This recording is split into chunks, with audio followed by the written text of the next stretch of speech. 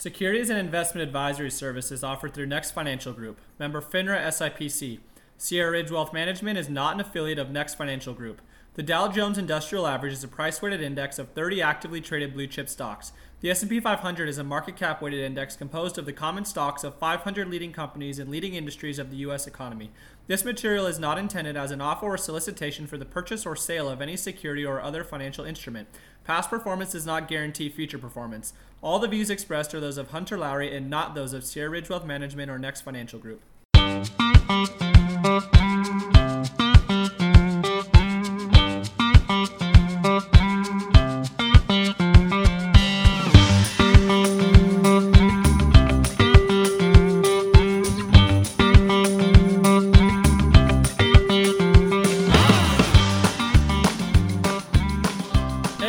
Welcome back to the Wealth Accelerator podcast. Thanks for tuning back into part 2 of my interview with Garrett Strohmeyer. In this part, we're going to cover a little bit different. Like I said, this is going to be more overall market sentiment and where we feel the market's going to be headed over the next couple years. So hope you guys enjoy.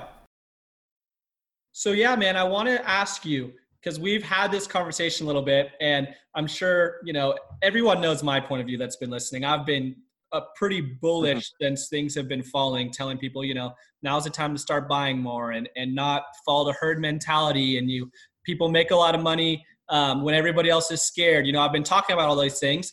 And when I was talking to you about these things, you weren't totally against it, but you have a little bit of a different thought process and belief of what's going to happen going forward, which is great. That's part of why I wanted to talk with you about it. Right. So kind of tell me, what are you expecting to happen here over the next couple of years, and how bullish or bearish are you, not only on the commercial or the real estate side or just the stock market side, but just the market and the economy in general? Yes, sir. Exciting question, man. So for context, guys, I love going from micro to macro. What does that mean? Well, naturally, I'm a commercial real estate agent focused on certain markets. That's a micro dynamic. That's how I view things. Looking at the hard economy, right? Looking at what's actually happening with people, businesses, investors. I'm now more than ever getting informed by looking at the macro, by actually plugging in every morning to the markets, pre-move, putting on Bloomberg, hopping on the Forex, getting on my Charles Schwab, knowing that GDP fell the other day 4.84%. All these things, I'm trying to do both to be better informed, because I think having a well-rounded context is key for doing anything well, honestly. But to get more direct, I do sense that we're going to see a pullback in the stock market. And I think on a hard economy standpoint, we're going to see more downside in the next year. Now, that said, for me, what that means is there's no more herd mentality opportunity necessarily in the markets. It's time for active investors, guys like Hunter, who will come in and manage a portfolio and actually put thought into it and look for the right deals, right? You can look for the right companies who are going to be able to, actually take advantage of the situation. Because I think situations like this breed innovation and entrepreneurship, because some of the old ways are going to have to be tweaked, whether it's looking at the financial systems potentially, or looking at companies, to our points, how much office space do they have, employees, they may have to get new jobs. A lot of things are going to get tweaked.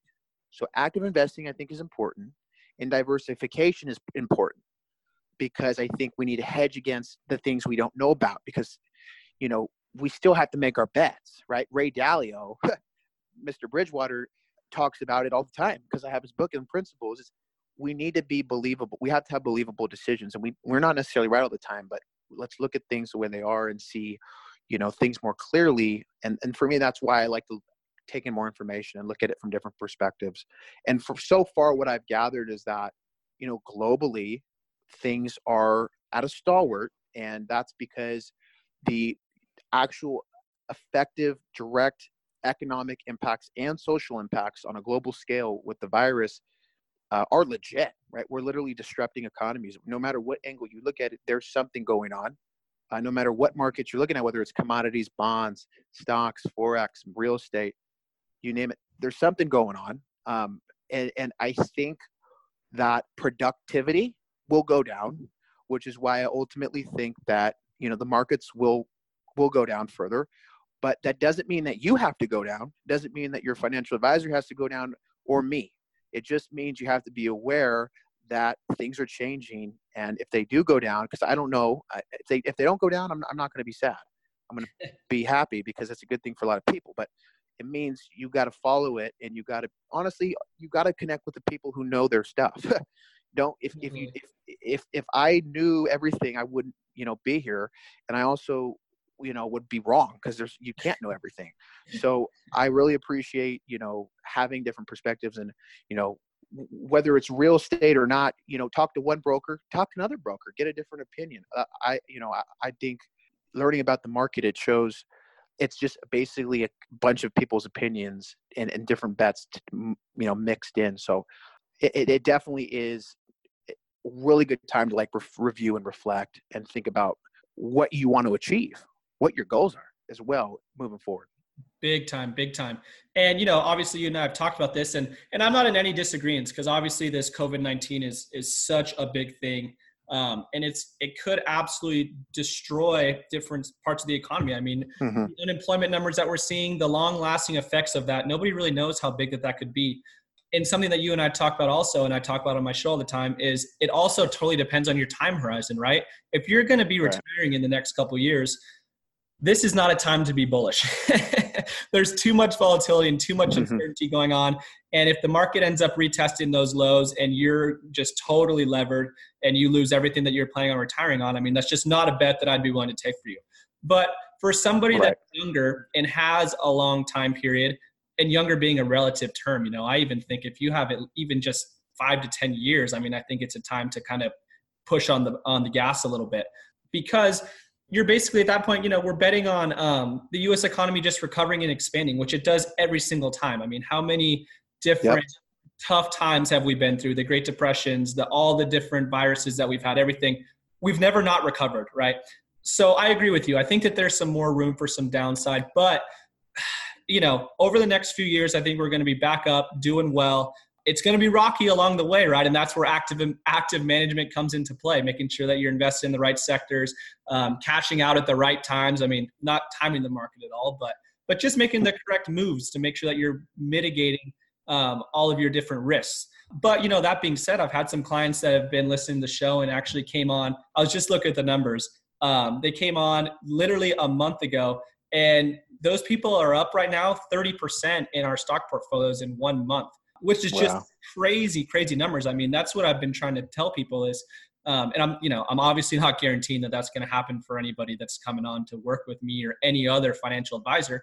But the opportunity that is being presented right now comes once every 10 to 15 years. You just don't see the discounted companies that are great companies this very, very often at all. I mean, it hardly ever happens. So I totally agree. There's going to be a ton of volatility ahead. There could be some very long-lasting, tough side effects to the market, but I still see a ton of room for growth. I see a ton of great discounted opportunities for people.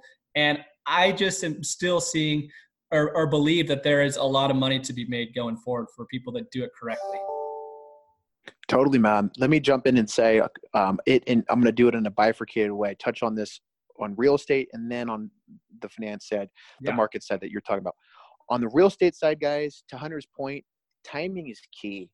And thinking about your goals in relation to that is key, because if you're at a later stage in life and you may be looking at the retirement window, I personally am not going to try to sell you, and it wouldn't make sense to sell you a property that's going to require a lot of time and effort and energy and experience to reposition from a retail restaurant to some sort of cool, creative office space or some sort of new, use altogether, some new idea altogether. It just might not be the right fit. Rather, I might look to, get you considering an opportunity that is relatively lower risk, but lower yield, still around a 5 or 6% cash on cash at least. And it would have a lower management requirement, lower time requirement. And it would be something like buying a Starbucks in a really well-located area with a strong demand and a solid tenant like that with a corporate guaranteed lease. They've got a 15-year lease, for instance. It's called the triple net, investment deal. Starbucks is paying you what they call coupon clipper income every month, and you still have that property, and likely that Starbucks will be there for a while. So and there's every deal in between. So I think that's right. Matching people's needs, goals, interests with the right, asset is important. And so on the stock side, on the market side, I'm doing the same thing. I'm not sitting on the sidelines right now. I'm studying the market because I'm looking to make some money. I can make money on the swings all day if I'm good at it. I'm not good at it yet, guys, but I'm learning. But more importantly, like you said, this 10 to 15, this never happens to where, we can buy things at potentially hugely discounted prices, because I do think that the fear and the blood in the streets will eventually maybe hit. And when it does, then we're going to start going, well, Jesus, these are so underpriced. It's a no-brainer buy. So between now and then, if we ever get there, there is still a lot of opportunities.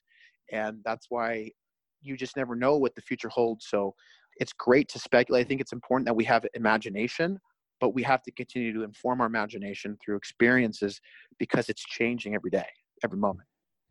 What the reality is. Yeah, totally. And that's for sure. I mean, now more than ever, because I think people are really reacting off headlines almost more than empirical data right now. So just even, I had a call yesterday with a guy that listens to the show. And he was asking me, Hunter, like, what should I be reading and listening to, and where should I be getting my information to know where to invest?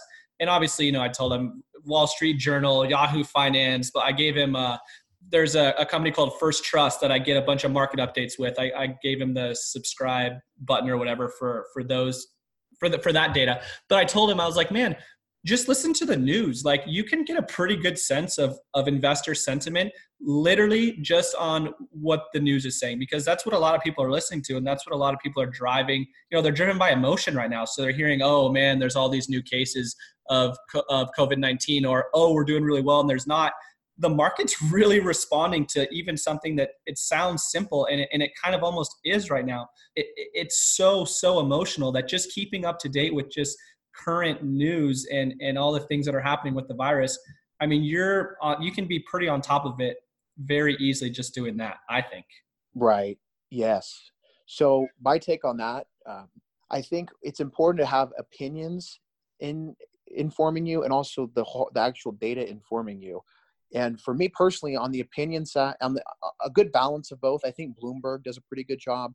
Wall Street Journal, I'm on too, but they seem to be a little more sensationalized from a political standpoint. I like them though. I look at the general news because I do want to have a sense of what the sentiment is, right? Where are people, how are they reacting to this? Which is why I thought it was interesting yesterday with the GDP reading. What ultimately seemed to rise sentiment-wise was the announcement that they were working on a drug, and there was, good news on the COVID drug. Right. That raised the market. So, you got to understand that, because if you miss the sentiment boat, if you're not aware that the market's not going to actually look at the hard data this day, it's going to actually probably go with the sentiment, then, that's a good learning experience. But for me, that's why I also like to look at the data. I have an app, it's called Tradays, Tradays, and it literally, it just provides the data on every single macro development as it's announced. Like, you could look at the Tokyo CPI year over year. That's getting announced, at 16:30, the military time. You could look at, the job seekers total in Italy. I've got it pulled open right now. So you could look at all those things, and, of course, the U.S. And there are a lot of other sources that just have raw data, because that's also good to look at and start to form your own opinions. Big time. No, I totally agree. And yeah, I'm not saying that, I hope it didn't come off that way, that only emotional data is all that you should be looking at right now. But yeah, no, it didn't. I think it plays it's playing a larger factor than I think it would normally. But yeah, I totally agree with you. Right. You got to be looking at the actual empirical data also. That's right. Yeah, it's both. Yeah. No, that's awesome, man. Shoot, I think we got a ton of great stuff there. I'm thinking, we should, maybe in a couple months, when things change, we should bring you back on and kind of see what you're thinking about the real estate market at that point. And it'll be fun to look back on everything that we've said here and how much things have changed. Because I think even, in 2 to 3 months, who knows what could be going on? Are we still going to be locked down, or are we going to be out of here and people are just absolutely running to your door trying to buy properties and things are just moving again? So I think we should definitely do this again, man. That's right, brother. I'd love to. I think it would make for a good experiment too, to look back and then see where things are. There are definitely going to be changes. So that's for sure. Awesome. That's for sure. Hey, where, if we've got some listeners that are wanting to have some more questions for you, maybe get some insight into some different real estate plays that you're seeing, where can people go find you at? Yeah, thank you. I appreciate it. Guys, feel free to email me directly. I give you my work email. It's a little longer, but my actual direct email, it's my Gmail, so it's GARRET.STROH, Garrett.Stroh@gmail.com. Feel free to email me. We can connect from there. Feel free to Google my name too, Garrett Strohmaier. It's STROH, M as in Mary, AIER. I'm on Instagram, Twitter, not as much now, mostly Instagram, prominent there, LinkedIn. Feel free to add me and connect. Snapchat. I don't know if Snapchat doesn't, I don't know if you could search my name and find it, but Kidder Matthews, I've got my profile there. And yeah, just feel free, guys. I love to meet new people and see, not only how we can do some business, but how we can help each other. Because Hunter was a guy who reached out to me through a LinkedIn post, and literally here we are now. A LinkedIn post brought us here. He was a great guy. We met in person and we just connected. So I'm always looking to expand with good people that are driven and yeah, thank you for putting it out. You bet, giving me an opportunity, Hunter. For sure. Yeah. Obviously super smart guy. Everybody go hit him up. Go check out his Instagram page, because he also does a ton of motivational Instagram stories that are super cool. You guys will get a kick out of that. So go find him on Instagram, go follow him, hit him up.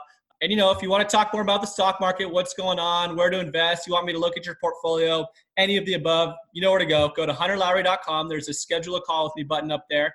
Go ahead and direct link to my calendar, guys. We can talk tomorrow about whatever you're wanting to. So, hey, thanks for listening, guys. Garrett, thanks so much for coming on. Really appreciate it. And have a great rest of your day, everybody.